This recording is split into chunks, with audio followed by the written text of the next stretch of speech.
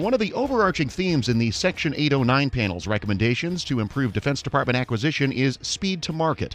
One of the focus areas from Congress over the last several years has been to simplify how the Pentagon buys innovative products and services.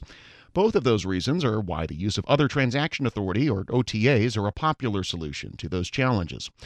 Lieutenant Colonel Sam Kidd is the general counsel and a professional staff member of the Section 809 panel. He tells our executive editor, Jason Miller, about what's driving DoD to spend more than $2 billion a year through OTAs. You look at our report between, I think we looked at 2012 to 2017, and actually the number of dollars that DoD spent using commercial procedures declined. We may have been buying commercial stuff, but we weren't using the procedures that were there for us to buy, to more simply buy those commercial things. And I'm going to geek out on us for a second here. If you let me jump in.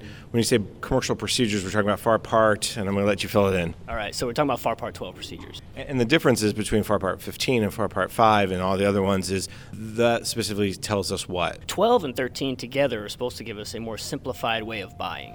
13, I mentioned 13 as well because that's our simplified acquisition procedures. There's a simplified acquisition threshold, normally of $25,000, but when you're talking commercial, that goes up to $7 million. So DoD really has a lot of latitude in that space to buy $7 million worth of commercial products and services using these simplified procedures. And if you read Part 13, it sounds great. There are some pretty simplified ways of doing things using oral solicitations, using standing price quotations. But that still functions within the greater context of the FAR, and you're talking about FAR Part 5, like you mentioned, advertising requirements. So now I can use those oral solicitations, I can use those standing price quotations, which in today's world is the internet, only if it's consistent with FAR Part 5, which says for every procurement over $25,000, you've got to publicly post it and wait a certain number of days.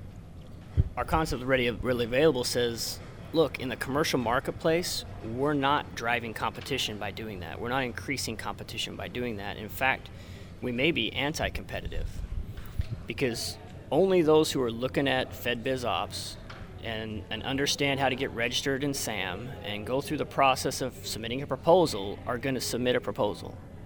Where there's a number of vendors in the marketplace selling a product or service that we might want to buy from, we're only going to choose from those that actually come through that system. So we think we ought to be able to reach out to the marketplace, have buyers that are doing their market research, finding the best products from the most capable vendors, and going out and using oral solicitations and using standing price quotations and using a credit card to buy up to a higher threshold, let's say a $15 million threshold.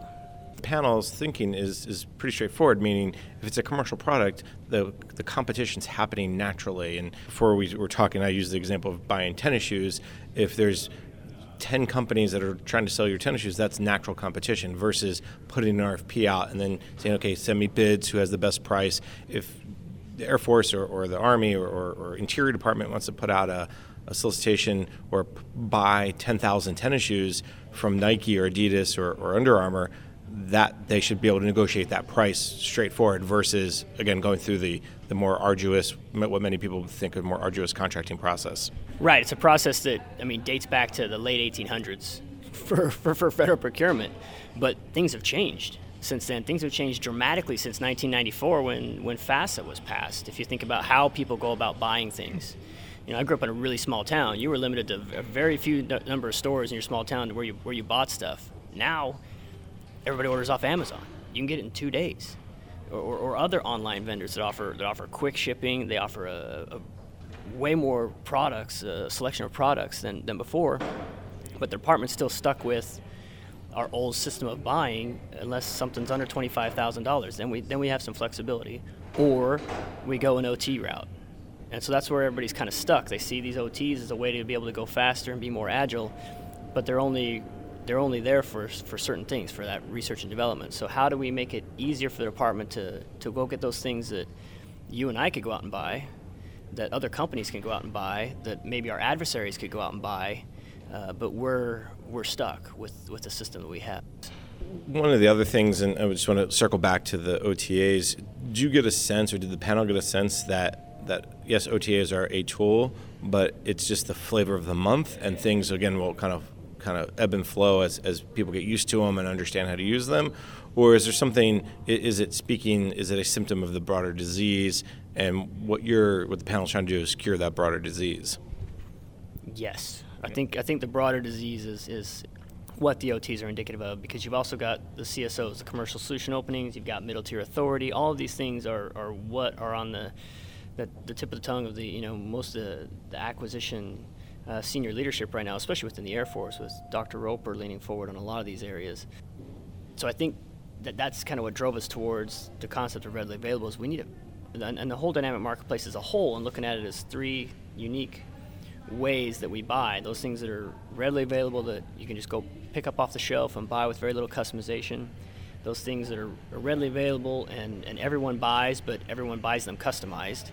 And then those real defense specific things that we need to look at the way we buy each of those three categories of products and services differently, tailored properly, so that we can be most efficient at buying in each of those marketplaces. One of the other things that you brought up during the panel, which I thought was just fascinating, was the number of contract clauses that have increased when it comes to commercially available or buying commercial items. One of the big things that I've heard time and again is the definition of commercial items is maybe the problem. And I kind of will say this goes back to a lot of what the Section 809 panel is highlighting is the training piece. And I know you have a whole section of acquisition workforce training, but give me your thoughts on how much of this can be accomplished just by retraining people to think differently, by giving them top cover, by saying it's okay to make a mistake, saying it's okay to try something different, that if you want to buy a commercial item, you can follow FAR Part 12 or 13. You don't have to go back to FAR Part 5, or making minor changes like you guys are suggesting around micro purchase threshold from $25,000 to $75,000 or $100,000. Can you walk me through some of that? Is it really a training issue, or more of there's some serious underlying issues that the Congress, that the DoD executives have to really address? So I think it's both. I think the acquisition workforce could do a lot better about using the tools available to them to buy things, especially commercial and simplified, use those processes better. And there's a lot of incentives and reasons why that doesn't happen, and it's complicated. And that, in addition to what you mentioned, you also mentioned the definition of commercial being a problem. And so when you combine those two things, that's why we ended up saying, look, throw out commercial. Our revolution change is just to throw it all out, because it boils right down to the definition. There's problems with the definition, so if you're going to change the definition, that inherently changes everything. So let's just remove commercial and the baggage that has come with it and built up around it, the cottage industry of the commercial items groups and commercial item determinations, and the government looking at commercial item determinations made by prime contractors and second guessing those prime contractors. There's a whole system that has been created in addition to the proliferation of the clauses that all needs to be reset. And it would be a challenge to implement within the workforce. It would require training, but I think especially a lot of our young workforce, we're moving to buying the way they buy for themselves. And so I think a lot of our young workforce would take to it and understand it, instead of trying to teach them this whole different way of buying that they're unfamiliar with. Let them buy the way they would buy on their own. I know you wear two hats. You have your active duty hat that you're not wearing today, and you have your 809 panel hat. So with your 809 panel hat, but with a little bit of a side glare to your active duty side of you, if there's one or two things when we talk about commercial items, when we talk about readily available, just this topic, not the entire 809 panel recommendations, if there's one or two things that could be done today or tomorrow that really would make a difference. It's going to take Congress's action, but I reached out to some friends in the contracting community, and one of them came back to me with the idea that we already kind of talked about a little bit, that was pushing that threshold up for advertising. Because right now the advertising threshold is $25,000, meaning that any procurement over $25,000 has to be published online on FedBizOpps, and you got to wait for proposals to come in. So that threshold hasn't changed in 30 years.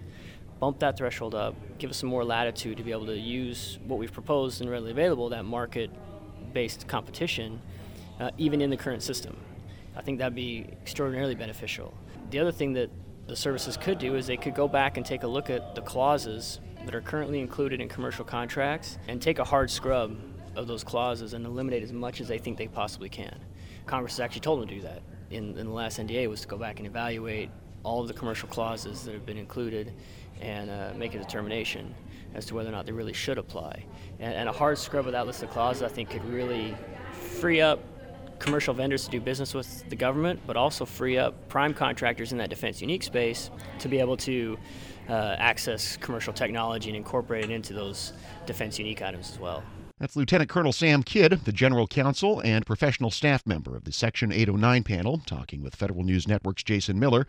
And you can find this interview in our podcast or at federalnewsnetwork.com. This episode is brought to you by Zelle.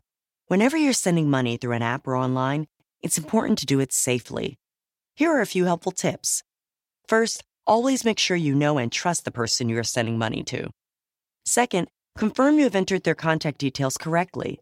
And finally, if you don't trust the person or your recipient is rushing you to send money right away, think twice before sending money through an app or online.